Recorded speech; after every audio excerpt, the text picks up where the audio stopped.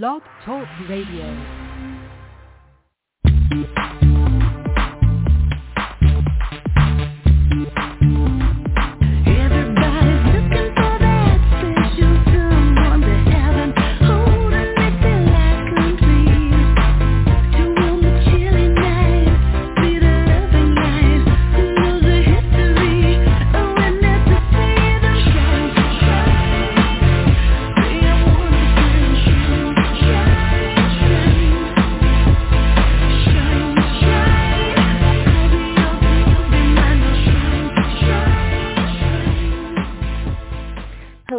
Welcome to another episode of the Mystical Matchmaker podcast. I'm your host, Marla Martenson, matchmaker, transformational life coach, energy healer, and tarot reader. And if you've joined me before, welcome back. And if you're new, thanks for tuning in. So I've got a really magical topic for us today and a great guest. But before we get started with the interview, I'm going to just read a little, as I usually do, from Louise Hay's Heart Thoughts, A Treasury of Inner Wisdom. So today's topic is I follow my inner wisdom. Work on doing what is right for you and getting in touch with your own inner voice. Your inner wisdom knows the right answers for you. Come from that wonderful, caring spot of your heart. Stay centered and love who you are. Know that you really are a divine, magnificent expression of life. No matter what is going on out there, you are centered. You have a right to your feelings. You have a right to your opinions. You just are. Work on loving yourself. Work on opening your heart. Sometimes it's scary to do that because the answers you get inside may be quite different from what your friends want you to do. Yet you know inwardly what is right for you. And if you follow this inner wisdom, you are at peace with your own being. Support yourself in making the right choices for yourself. When you are in doubt, ask yourself, am I coming from the loving space of my heart? Is this a decision that is nurturing for me? Is this right for me now? The decision you make at some later point, a day, a week, or a month later, may no longer be the right choice, and then you can change it. Ask in every moment, is this right for me? And I say, I love myself, and I'm making the right choices. So that's so important, is to follow our inner wisdom. As working on the psychic hotlines, I get a lot of calls from women asking, what they should do about a relationship, or is this person thinking about me? Are they coming back? Are they interested? I just met this person. Are they my soulmate?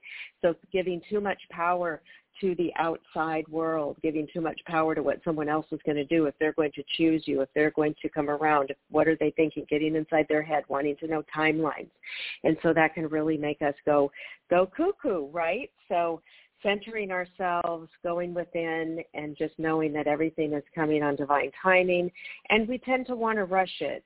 The women especially that call me, which is mostly women, it's like, we want to know when. I get that question, when is he coming? When's Prince Charming coming? When? I want to know when. So we are always in the now moment, and so just tuning into that is going to help a lot. So I am going to tell you about my guest today. His name is Dimitri Moraitis, and he's the co-founder and spiritual director of Spiritual Arts Institute. Dimitri is an illuminated metaphysical teacher, healer, and co-author of numerous books, as well as co-creator with Barbara Martin of the SAI programs, course curriculums, and numerous workshops. So he's super magical and mystical, and I'm going to bring him on to chat with us today about all things mystical. Hello, Dimitri. Well, hi. How are you? Hi, great. Welcome to my podcast. Great. Thanks for dropping in. All right. Well, thank you for having me on. Thank you for having me on the show. Yes, and we're going to talk a lot about the mystical stuff. Why don't you just give us a little background on yourself and how you became this author of all these magical books and a spiritual teacher? Well, again, thank you for having me on for our new book, Heaven in Your Spiritual Evolution. I've been in metaphysics about 38 years or so, since I was about 5 years old. No. Wow. I originally in my journey, everybody's journey is unique, of course. Mine started more in the artistic and the creative. I was a classical pianist, and I was training in film and television, and I came to California to strike out my fame and fortune, so to speak. And it was actually going pretty well. But I was having I was calling these inspirational moments. I didn't have the word metaphysics in my mindset yet. So I would have these kind of heightened moments of awareness, and they were very beautiful. They seemed to come of their own accord and leave of their own accord. But eventually they got so strong, it really led to my spiritual awakening. I call it my Saul in the Road to Damascus moment. But even then, initially, I didn't understand. I didn't have a name for it. And then when I realized it was metaphysics, I couldn't get enough of it. And about a year later, I was at a dinner party, and a friend of mine had invited me to it and said, this woman is going to do a meditation. I'd not even started meditating yet. And it was Barbara. And she did this meditation, and I felt like this ancient door opening up. And then afterwards, I had a lot on my mind, and I started talking to her about everything that I was thinking. And I thought it was a nice conversation. She said I was interrogating her, but basically I realized she was talking from her own experiences, and I said, this is the one I have to study with. So I became her student, but right away we were both interested in writing, and clearly it was a very intense study right from the very beginning, so something else was going on. I thought in the beginning, okay, I'll help her build the center and all of that. We'll do the writing. But as we actually started to build the center, Spiritual Arts Institute, I realized, she's also training me to be a teacher, to carry on the torch, so to speak. So that's what happened. We started the organization, the nonprofit, to give a home for all these teachings. We wrote books. We do the workshops, the training classes. Now, I have to spend a moment just talking about Barbara, because truly, if you're talking about a magical person, she is it. She was basically born clairvoyant, and she was initially very well known as one of the world leading aura specialists because of the depth of how she could see the aura. But literally at 3 years old, she was starting to see it. She said, I didn't know what it was. I just knew I was attracted to people that had beautiful colors and kind of almost scared with people that didn't. She also started having some, very basic out-of-body experiences. She said, look, I knew I wasn't dying. I knew I wasn't dreaming. I was taken to these simple but beautiful places. So she knew from a very young age there was a world beyond. At 11, this is Depression era, by the way, so there was no books or anything about these subjects available. When she was 11, she joined a theater stock company, and the woman that was leading it basically took her in privately one day and said, you can see the aura, can't you? And Barbara's jaw dropped. She said, is that what it's called? She didn't even have a name for it. And she said, I can see the aura too. My mother and my grandmother were all Hermetic scientists, and I'd like to teach you about your gifts. And she did. She started to help her interpret and understand a little bit more about her clairvoyant talents. Interestingly enough, Barbara eventually came to California too. She got interested in the showbiz world. This was during the golden age of Hollywood. But the inspiration strongly came in, no, your path is metaphysics. So she eventually studied with another very profound mystic, but very secret, not on the lecture platform at all, this woman. But she prepared her to teach. And she said, you're going to be teaching about these things. You're going to be going on the airwaves. And again, this was even before Curlian photography. So, but eventually that's what happened. And she started her career in the South Bay of near the Los Angeles area. And then again, some years later, I met her, and we were kind of building from there. So it's been quite a journey. And every day seems to be something new and exciting that's being revealed. That's amazing. She sounds like a Florence Scovel Shin, that same type of a teacher, the game of life and how to play it, that metaphysician. Yeah. Oh, I'm not familiar with her. Fan of... Some thought she was Helena Blavatsky, because of her the presence. Yeah, but no, she's not Helena. But that kind of Yeah, yeah. That kind of teaching. Yeah. So when you opened up, had your spiritual awakening, would you say it was really pretty much through meditation? Like, what was that like for you? And then did your gift, psychic, the third eye, what opened for you? Well, it was really the higher states of awareness that opened up. But again, I didn't have a name for that. So, and that's one of the things I appreciated so much about Barbara. She taught me what it was that's happening. What we share with people is, things like clairvoyance or telepathy or any of those, they are byproducts of the evolutionary process. And what you want to focus on is your actual spiritual growth. And as you tune into those higher vibrations, those other energies, and gifts can open if it's your time to open. It's kind of like, other talents. There's a timing for everything.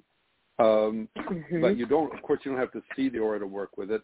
But yeah, meditation is absolutely essential to have that foundation of meditation, because that's your one-on-one time with the divine, and then to apply it in your life. You have to live the things that you're preaching. If you understand the laws of forgiveness, but you're not forgiving, what point is that, Yes, absolutely. So, so this new book, I've got some, it's so exciting. So I've got some topics that you cover in there, and I'd love to, go over a few, because there's what great topics. Let's see here. So now these topics that you've got in there, are these answers that you came in through your higher awareness and meditation that were kind of downloaded to you, or things that you've learned through spiritual teachers, or kind of a combo? Well, let's back up just a moment. So this new one, Heaven in Your Spiritual Evolution, is part of a series of books that we've written on what we call the 7 spiritual arts. So we've written a book on the aura and meditation. We've written one on spiritual healing and divine energy, on karma and reincarnation, on the angels and the archangels and the hierarchy. And this one is kind of a big picture of metaphysics. Technically, yes, you could say it's a study of the other side, what lies beyond the physical veil. But it's more than that. It's how is the other side connected to your life here and now? Because the other side is not just for the day when we go home. We're getting inspiration from that right now, and it is the key to our whole evolution. Now, everything in all our books is based on the direct clairvoyant experience. Barbara shares stories in here from decades of her travels to the inner world. So none of this is indirect. It's all direct. And yes, we do get inspiration from the higher themselves, who kind of flush things out and help us understand pieces, because, no matter what you may hear, we're not allowed to go everywhere on the other side, So there are things that we need to rely on the inspiration to go. But we call it revealed learning. All of this is revealed. But we do try to corroborate with what is understood. There is what's interesting as we were working on this, there is a rich history of tradition on heaven. We tend to think of heaven more maybe the Christian belief, but no, there's heavens in all traditions. It goes back to the Sumerians with the 7 heavens and the 7 earths. So understanding that this is a very ancient, beautiful study that now we need to come to understand it during this time of our spiritual renaissance. Yes, absolutely. We need that more than ever right now, and that connection. Now, I've done astral travel. It'll spontaneously happen at night in bed. I can't make it happen, but once in a while I'll just feel like a buzzing, like a motor has started in my body, really, really strong, and then the soul kind of lifts out for takeoff and lifts up. So I've been out of body quite a few times, and you can see around out there, and the most, and like you said, we can't go everywhere, and I have only been, I think, like in the astral, so I'm out like maybe in my house or maybe out in the stars. I've been, the most interesting one, the last one, was I was sleeping in the living room on the couch, and I came out, I suddenly was out of body. I didn't even feel it, because I started yelling for my guide, Thomas, because my my spirit guide's name is Thomas. And I looked with my spiritual eyes, because this is in the astral, in the corner of the dining room. He was there all the way up, so tall, up to the top of the ceiling, up on the against the wall, and I could see his face, and he was shining a light at me. And it was so incredible. Yeah. That's nice. So it's kind of interesting. Yeah. Well, those are, I mean, again, the astral world is the one right next to this. So yes, that can definitely happen. And that often, as you say, it can be involuntary, or we have a talent. You evidently have sort of again, that is a talent, just like other things. Some say, gee, I want to go out of my body. You want to be careful about that, though, because if it's unattended, there are risks there. So we say, yes, if you're taken out, it's one thing, but don't try to make it happen, because, one lady told us about her out-of-body experiences, and one time she was trying to come back, and, it was a spirit trying to futz with her body, and she said, that's it, I'm not doing this anymore. So, but the inner plane work is different. In other words, the earth, you can go out of your body and you're still basically on the physical earth, but in your astral body. Like you said, I was in my room, I saw, you saw spirits from the other side, but you were in a familiar place. That's different from what we call inner plane journeys, where you are taken literally to the other side. Because the other side is not just going out of your body here. As a matter of fact, some people, that's what we call those earthbound spirits, right? We call them ghosts. They've left their physical body, but they haven't left the earth plane. And we have to help those souls, because there's kind of in limbo. They're not here, they're not there. They're sort of in this in-between state. And if you ever sense that, anyone listening, you always pray for those people and say, follow the angels home. You're done with your earth life now. Follow the angels home. I had that experience myself in the house I lived in. I was just going to share. I moved into a probate house, meaning the person who had lived in it had died there. Had died, and the house went into probate. He died of Agent Orange, from the Vietnam War era. So my first night there, I'm sleeping on the living room floor. Nothing's even unpacked, and I wake up at dawn and I see this man, trying to strangle me. I mean, really trying to give it to me, And at first I'm thinking, God, this is one heck of a wild dream. Then I realize I'm not dreaming. I'm wide awake here. And what is this apparition? It took a while to shake it. And then afterwards I realized it was him. He was still in the house. He didn't realize he had died. And he saw me as an intruder. I was invading his home. He was thinking he was protecting it. And we did prayer work for 3 days. Barbara helped out a lot to finally get him to leave. The time to realize he had died and he has to go to the greater life. So what I don't understand about that is we all have our guardian angels. We all have our spirit guides. So why don't they? It seems strange that a human over here, we have to help them. Like their spirit guides there, their angels are there to help them. But remember, it's wonder all why about they don't take them over. Well, they do try to, but they don't cooperate. Yeah. Again, nothing is forced here, right? So if your mind is so fixated on earth life, the reason we can be of help is because we are of the earth, and that's where their attention is. They can't really see the angels yet. They can't really connect with them yet. They're not, their mind, Barbara had an experience like this too. We live in now here in the San Diego area, and there's an old gold mining town not far from here. It hasn't been open, this mine hasn't been open for 80, 90 years. It's like a tour, go down and see where they were searching for gold. She went down there one time, and there was a guy still down there digging for gold. He had been there for God knows how many years. And he did see her, and she saw him, and she helped him get out of there. But again, the mind was fixated, I'm going to get rich, I'm going to get that gold of it. That's where the mind is focused.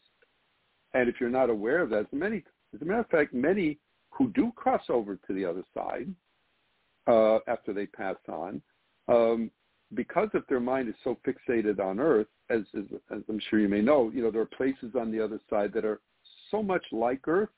You do think you're on Earth, and they think, well, wait a minute, I see you, you see me, I'm not dead.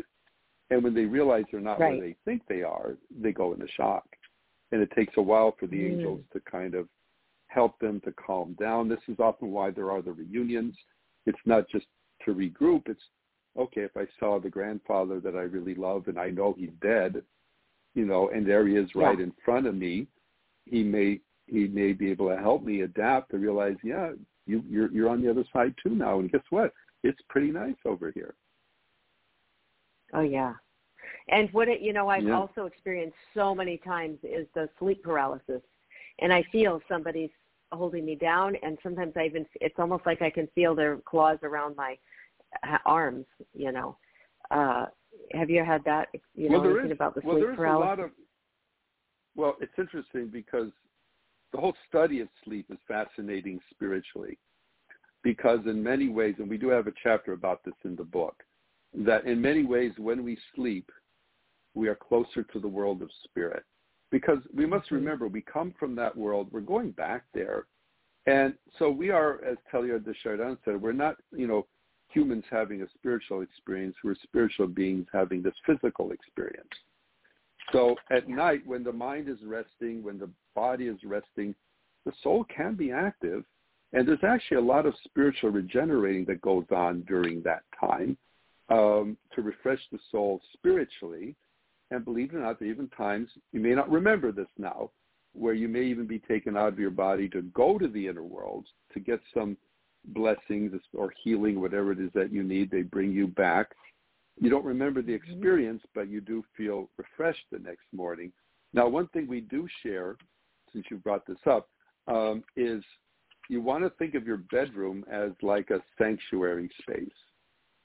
And that it's good to bless your bedroom with divine light, spiritual protection around you, because yes, if you are opening up, to relax, and if there's any energies that are not so wonderful, you want to make sure none of that's around you, so you do get a good night's rest. So we do a whole kind of little ritual before, we ask our students to do before bedtime, to just prep the bedtime, for the spiritual blessings that may come at night, and also to help them just get a really good night's sleep. Mm-hmm. Yeah, that's a great idea. And depend also, they talk about the electronics. It's like I always have had a TV in my bedroom, and there's a lot of electronic stuff around now too. But I use a lot of black tourmaline, and I like to sleep. When I started sleeping with crystals, I started having more experiences, at night, and astral travel and things like that, which is pretty. Yeah. What you want to be careful a little bit is just the stimulation. In other words, if we fall asleep watching the TV, that goes, whatever we're watching, whatever's in, that goes in our subconscious, and it can overstimulate the consciousness. So you want to think of, again, sleep time as like a whole other phase of your life. I know in today's world we're so fast-paced, but how many times we say, I was so tired, I crashed tonight. We didn't even say we slept. We said we crashed. Right. We work, and then we crash. And that's not healthy. It's not healthy physically. It's not healthy spiritually. You want a decompression time. You want a time where you're done with the day's activity. You're not sleeping yet. And there's this in-between time where you can kind of downshift and not get overstimulated by things, whether, being or social media or, watching late night shows literally till you fall asleep. It's better not to do that. It's better to, watch the show, do what you want, but then when you're really ready to sleep, again, go through this downshifting mode, maybe do some reflection on the day. In the ancient mystery schools, after all the members had their communal meals, they would reflect on the day. They would reflect on what did they do right, what did they do wrong, how could they do better. I always wondered why there were the mystery schools were still flourishing in the ancient world and more than today. And I think one of the things, there are many things, but one of it was, in those days, life was simpler. We didn't have so much stimulation. and I think we were naturally closer to nature, naturally closer to the spiritual world. Today we have so much artificial environments around us. It can be, and also with electricity, there could be light 24/7. So it's affected our natural rhythms. And I think we just have to remind ourselves, I don't have to be stimulated by all these things. I love Steve Jobs' line, I have to say no 1,000 times to the one thing I have to say yes to. So we have to be careful what we allow to stimulate our consciousness so that we're giving room to really give what's essential in our life priority. We have to, one of the things in the book we're trying to share is, and I'm sure many of your listeners have had the awakening already, that's not accidental. That's God knocking on your door. Do everything you can to make your spiritual growth a higher priority in your life. There's a reason that you are having these interests. Yes. Yeah. It's like you said, when you started getting into it, you just kept going and going. It's like this thirst. And with me, when I awakened majorly in 2013, 14, it was like that's all I couldn't get enough of every single subject, every single topic. I was going to every class that I could and all this, and it caused a lot of problems in my marriage. It was tough because I became this different person because at that point I had been married I'd been with him since 2001, and then here in 2014 I became this woo-woo woman, going nuts on all this stuff. He's like, what happened to my wife? And so do you have any advice or anything to say about that? We could go a whole hour on that, right? Yeah. That's a big topic, but you hit on something very important. First of all, I can say, again, I'm not married right now, but when I was like 26 or 27 when I had my awakening, and a very happy life. I had a great family upbringing, really good friends, but none of them shared in what I was experiencing. And they were kind of saying things like, in a loving way, Dimitri's been in California too long, come back or whatever. Barbara gave me the best advice early on because it was concern of mine, because I knew this was real and I knew there was no going back. Once you have this kind of an experience, you really can't it's like Pandora, you can't put it back in the box, No. She said, love them anyway. And my advice to anybody that's struggling with loved ones that don't understand what you're doing, don't try to change them. Don't make it into an argument.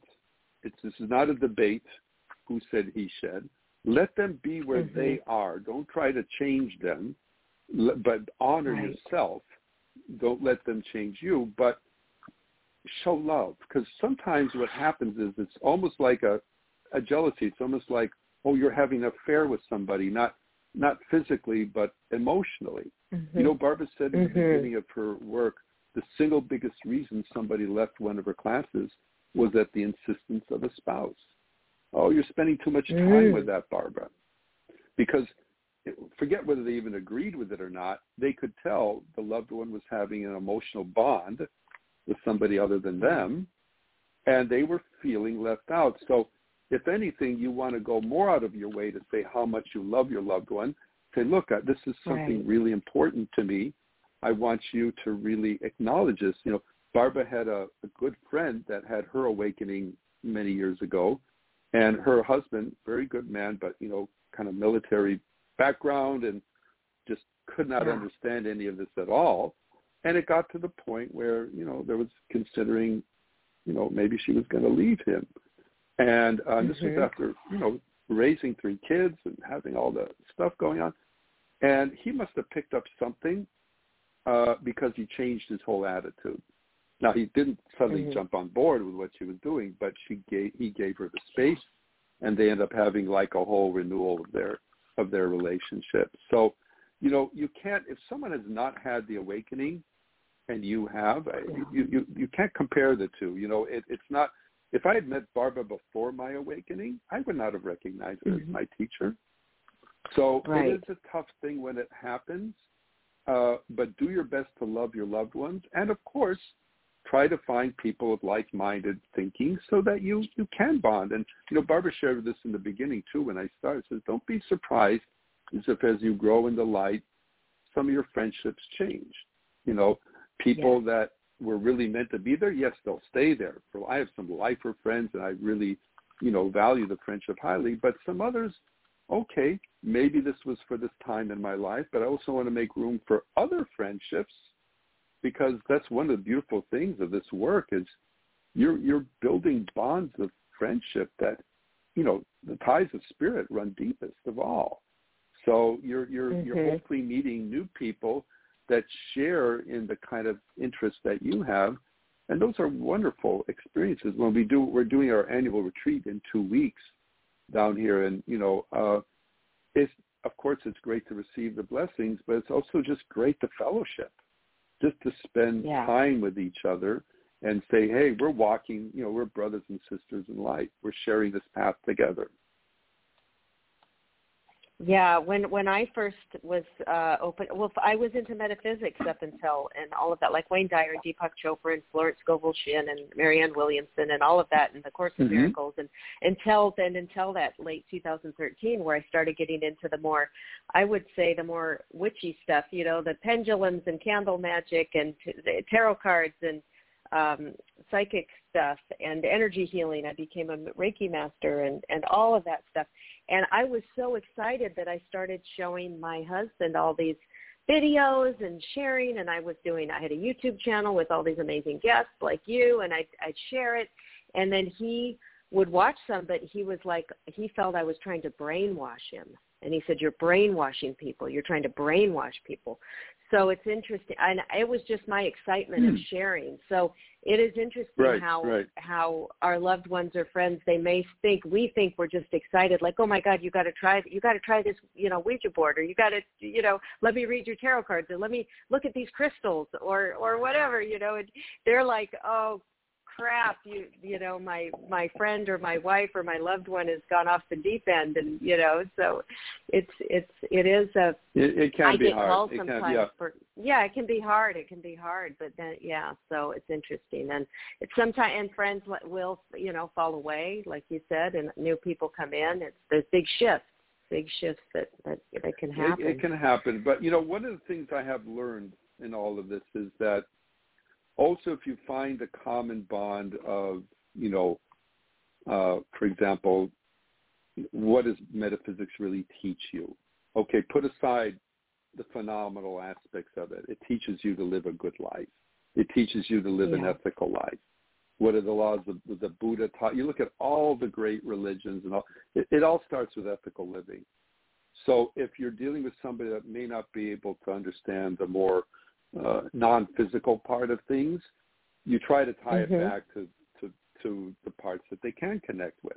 Look, this is about being a better person. This is about living a more moral life. This is about living by a higher standards. This is what this is all about. It's a different approach to it, but we're sharing in the same. Because, another thing we have to remember, Earth is a schoolhouse, and we're all here growing. And we've gotten many questions. Well, what happens if you don't have your awakening? What happens if you're not, let's say you're even a hardcore atheist? Does that mean you're not growing spiritually?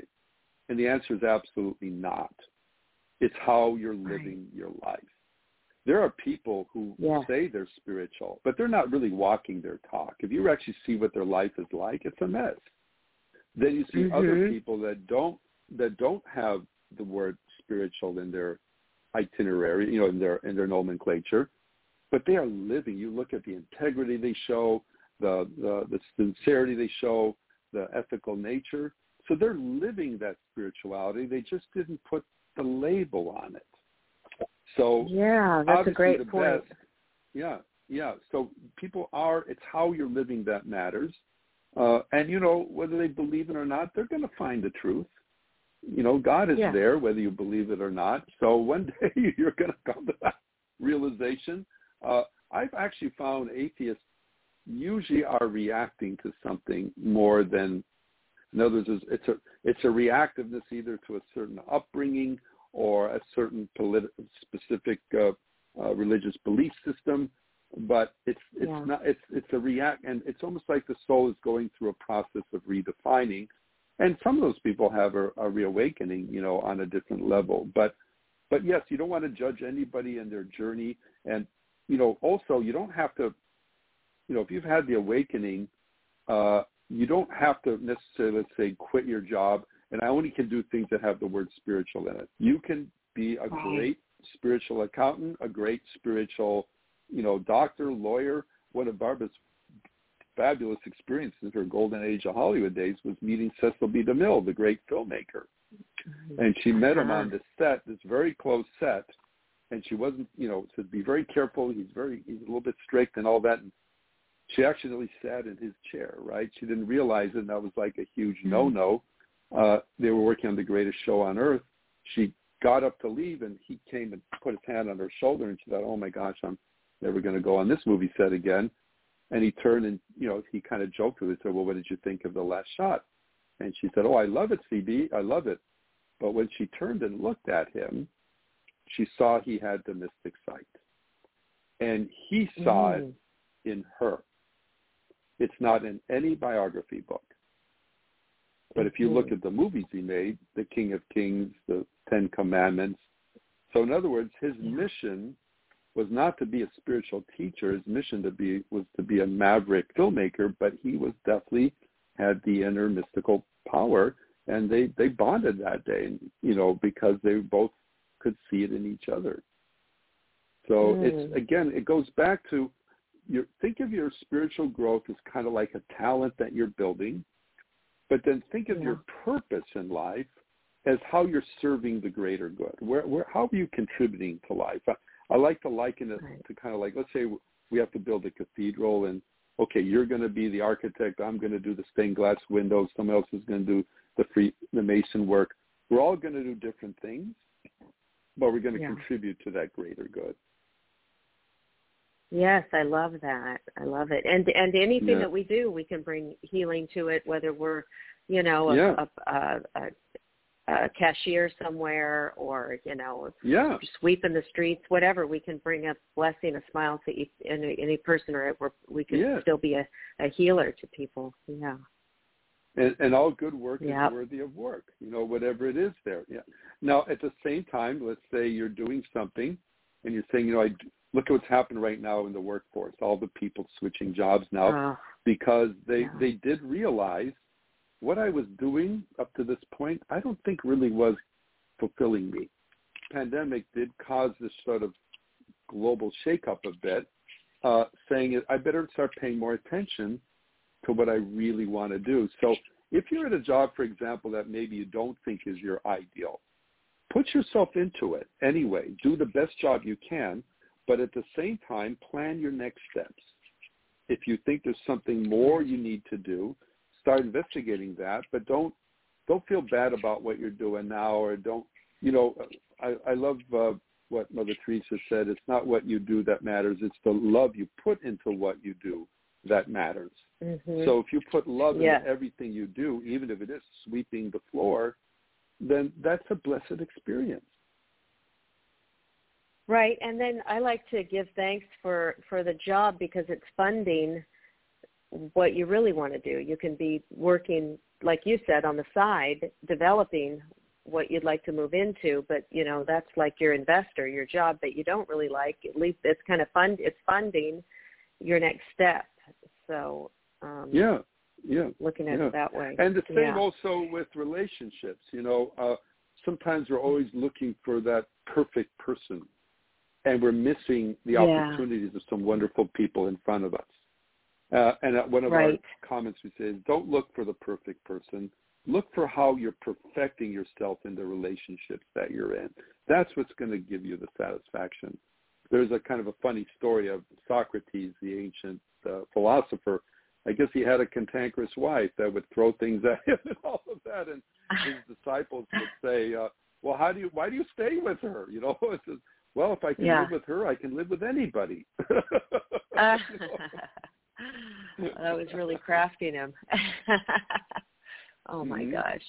And what about animals? Do you talk in your books about animals? For me, they're the highest spiritual teacher. Yeah. Yeah. Well, I love animals. First of all, as I'm sure you're maybe have been saying, is that animals, well, okay, so we must remember, let me tie a couple of things. So, when we talk about things like the great beyond, we're not talking about one place. There are many dimensions on the other side. They're very real places that you can visit, but they're also states of consciousness. So, for example, we think of, if I've been a good boy, I'll go to heaven. Well, it's not about being a good boy. It's about, have I earned the power and consciousness to go there? And so it's more like attracting like. So the other side is organized according to levels of consciousness. Well, our evolution is also organized that way. So the Kabbalah has a beautiful expression. The stone becomes the plant the animal the man the God. So there are evolving stages of consciousness. The animal kingdom is an evolving kingdom separate from human. I know biologically we share a lot of similar DNA, but if you look at the aura of a human, the aura of an animal, they're not remotely the same. And I'm not saying animals are not intelligent, they are, but on a completely different level than human. So they're in a different kingdom. They have not reached the human yet. So the soul that is in the animal is striving to reach the human. So when you have a pet, for example, it's not just the loves, the hugs, and and petting and all that good stuff. There's a transference of energy. The soul, that animal soul, is looking up to you in its evolution in the same way we look up to the angels, who are in an evolutionary kingdom beyond ours. And it's sort of, they call it the great chain of life. All these different levels of evolution are linked together. The lower degrees of development look up to the higher degrees, which is why we look up to the angels. The angels look up to the archangels. It's this beautiful alignment, and all are working together as part of the unfolding. So yes, help the animals because they are evolving too. And in your love and support of them, you are supporting their evolution. Well, here's a question. I mean, and I think the animals are higher evolved than we are. I mean, the humans are just an absolute mess. We're killing each other. We're killing the planet. We rob and pillage and rape and abuse and I mean, you could just, it's staggering to me, the human, what we do, but you have your dog or your cat or something and they just seem so pure. All they want is love. And when I look at my dog, there's that meme that says, I wish I could be like my dog, or as what my dog, would. I wish I could be as good as my dog, or something like that. So, we have to be a little careful. We have to be a little careful there. Okay, obviously the animal doesn't have the intelligence of the human. Obviously, okay, that goes without saying. So, what I think we're confusing is animals. Look, there's some pretty wild, rough animals too. There's some savage animals. You go into certain parts of the wild, you don't want to be anywhere near those animals. They will grab you and take you in a second. To eat. Yeah, they've got to eat. So but that's my point. That's my point. They are living close to they're living closer to their nature. Now, what's happened with the human kingdom is it has gone beyond the animal instinctual level. It is now at the self-aware level, where we can have an intellect, where we can build these things now. So what you're expressing now is our adolescence.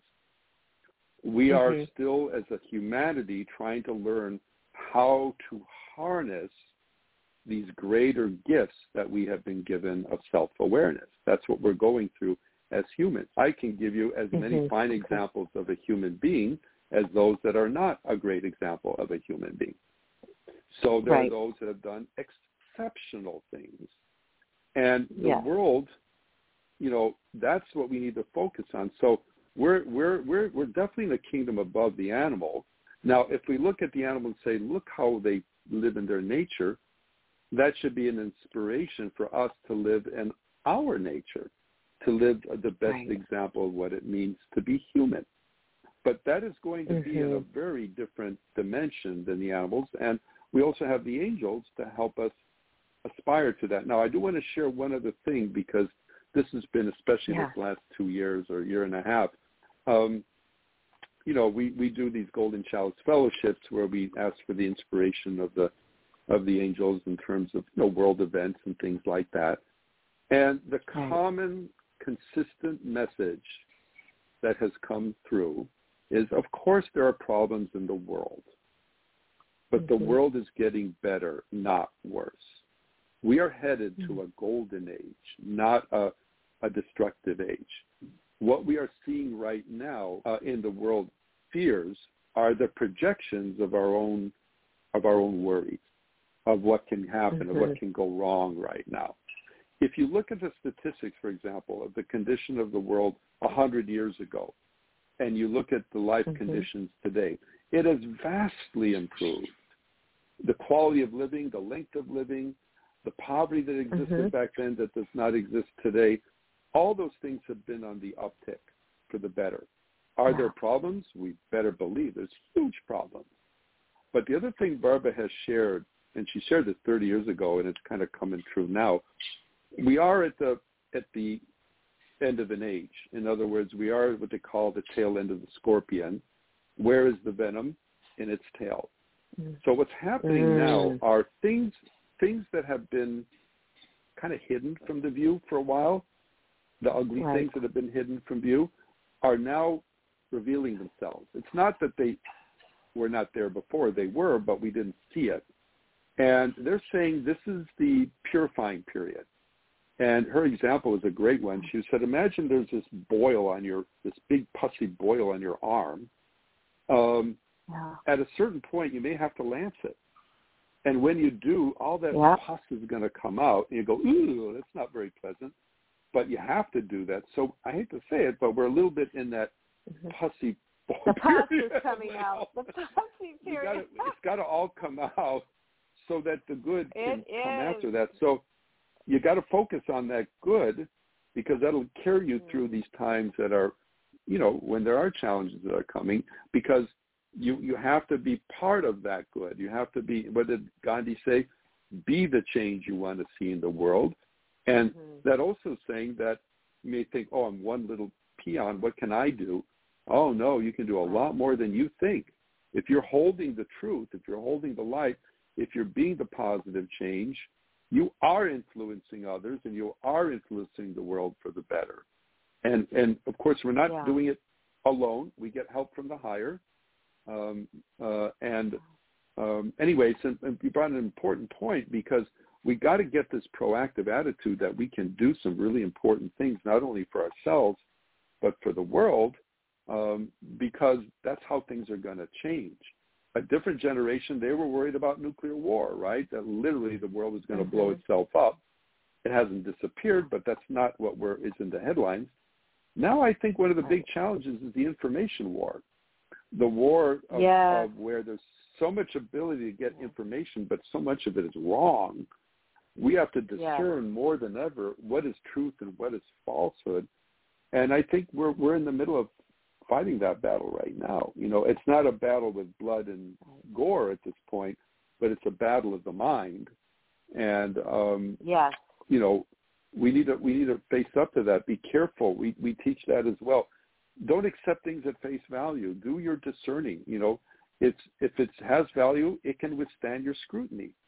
You know, the Socratic method was a beautiful method. It was challenge your beliefs. If there's a flaw in the belief, you want to know it. And if it's true, it can withstand your challenge. We often want to defend our beliefs rather than be willing to say, if it's what I'm believing, is that really true? Is that really accurate? It's okay to ask those questions, not in a self-condemning, critical way, but an honest, I really want to know what the truth is way. Yeah, and allowing other people to speak. We have such a big cancel culture now, and people are deplatformed, and they are censored. A lot of censorship now, and so people are fighting to keep their podcasts and their YouTube channels up, and their things Twitter or whatever, because they're expressing themselves, and that's a challenge. Well, I mean, you we wanted went to say from something a time about that? when there were three major networks in this country, and that was about it. And then, of course, the book media. Now, it's so spread out now. There's so many different opportunities because obviously the technology permits it now. So there's more self-expression, I think, than ever before. Now, maybe we're not reaching the same audience. Maybe people have gotten a little bit more, in their niche than before. I think as a country, maybe 50 years ago, we shared more of a common communal expression of things because there was just less avenues that could speak otherwise. Now we can go into our station and not communicate with another. There was an interesting thing. I think they called it the fairness doctrine. And I don't know why they took that rule down, but it was an FCC rule that if in news you're presenting one point of view, it was really like by law you had to show the other point of view. And that I thought was a beautiful balance because it avoided the world of the pundits. Not that they're necessarily bad, but if you're only expressing one point of view and pounding that point of view, you're not allowing other thoughts and opinions to enter the picture, and it's just not balanced. And if you're not going to get that from another place, then you can develop a very myopic point of view. So I hope they bring that law back because I think it will balance out a lot of the things in the media world as far as just showing, both sides of the coin and let you, make the decision as to what you want to. Don't tell me what to think. Present to me the information, and I'll decide what to think. So that's right, critical thinking. Yeah, so exactly. your book is Heaven. Your book is Heaven and Your Spiritual Evolution: A Mystic's Guide to the Afterlife and Reaching Your Highest Potential. I love it. And the website is linked up back at Blog Talk Radio and iTunes. And but just say it here. Where can people reach you? Yes. Well, our organization is called Spiritual Arts Institute. We're located in the San Diego area, but we broadcast all over the world. Spiritualart.org. And the book, yes, Heaven and Your Spiritual Evolution. You can buy it online in your local bookstore. Again, it's all about what the spiritual growth process is, evolving through the dimensions of life, and hopefully inspires you in your journey, your spiritual journey. I love it. You've been a fantastic guest, Dimitri, and I love all the things we talked about, and I just want to thank you for joining me today. And hopefully we'll be talking again, and I'm sending everybody much love. Any last words for the listeners? Well, again, first of all, thank you for having me on your show and the good work that you're doing. I just, again, reiterate, please do everything you can to make your spiritual growth an even higher priority in your life. It'll give you more satisfaction and a more sense of fulfillment in everything that you do. I love it. All right. Thanks, everybody. Much love.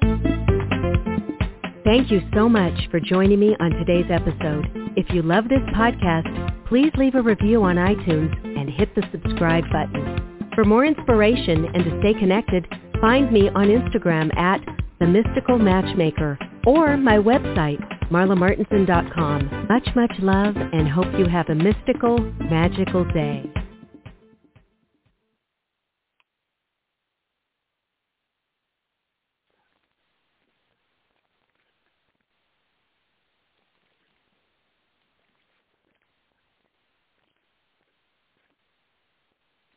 Hello, it is Ryan, and I was on a flight the other day playing one of my favorite social spin slot games on ChumbaCasino.com. I looked over at the person sitting next to me, and you know what they were doing? They were also playing Chumba Casino. Coincidence? I think not. Everybody's loving having fun with it. Chumba Casino is home to hundreds of casino-style games that you can play for free anytime, anywhere, even at 30,000 feet. So sign up now at ChumbaCasino.com to claim your free welcome bonus. That's ChumbaCasino.com and live the Chumba life. No purchase necessary. VGW. Void where prohibited by law. See terms and conditions. 18+.